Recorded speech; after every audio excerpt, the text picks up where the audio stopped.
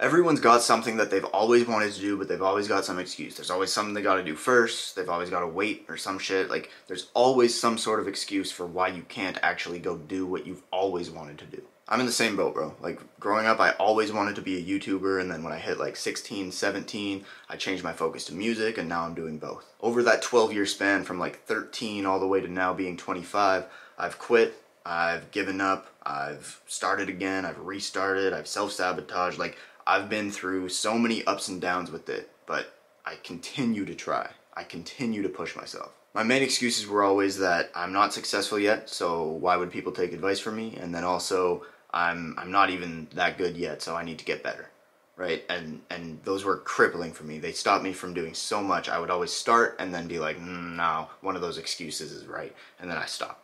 Get a little bit better, start again, no. And today, I'm going to debunk both of those so that if you're struggling with them, you can move forward and realize that they're both bullshit. The answer for both is simple and it's the same. It's just about how you apply it is different for which excuse you're using. And the answer is this, bro. Stop overlooking your value. Stop overlooking your value. If you've ever overcome anything in your life, you have value to offer because someone else is going through the exact thing that you've overcome, and you can teach them how to do it. You can always share the lessons and the things that you've learned throughout your journey, bro. There will always be people who resonate with it. And remember, you only have to be one step ahead of the people that you're helping. You might not be successful yet in your own eyes, but for someone who's going through what you've already been through, you have a lot of really helpful information, bro. You could literally change that person's life if you go ahead and share those lessons, share the things that you've learned.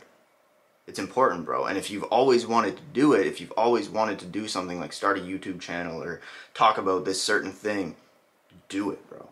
If the issue is just that you don't feel like you're good enough yet, again, the answer is stop devaluing yourself. The value in not feeling like you're good enough yet is that you can flip that mindset from I'm not good enough yet to I'm going to document the process of me becoming good. The most inspirational shit is when you find someone super successful and you go back through their old footage and you find some old shit of them working on themselves. Sharing things about their mindset and who they were before they became who they are. That's the most like inspirational shit, and that's why I have so many videos on my channel, and I've wanted to delete them, but I'm like, no. Like, in the future, looking back on those is going to be crazy. And the same thing can go for you if you start now. Document the process of you going from A to B to C and so on and so forth. Show people the process of you growing. That's the inspirational shit. I promise you, 100%, there's value in the things that you've overcome, and there's value in the things that you're overcoming right now. And there's value in the things that you will overcome. You just have to change your perspective and realize you do have value if you share it.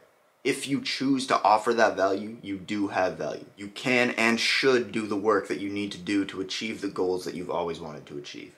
There's a reason you have those desires. Your conscience is telling you what to do because you need to do it. That's the only reason you're having those thoughts. You can do it and it'll be 100% worth it, bro. I really appreciate you watching and I appreciate you listening. I really hope this helped you.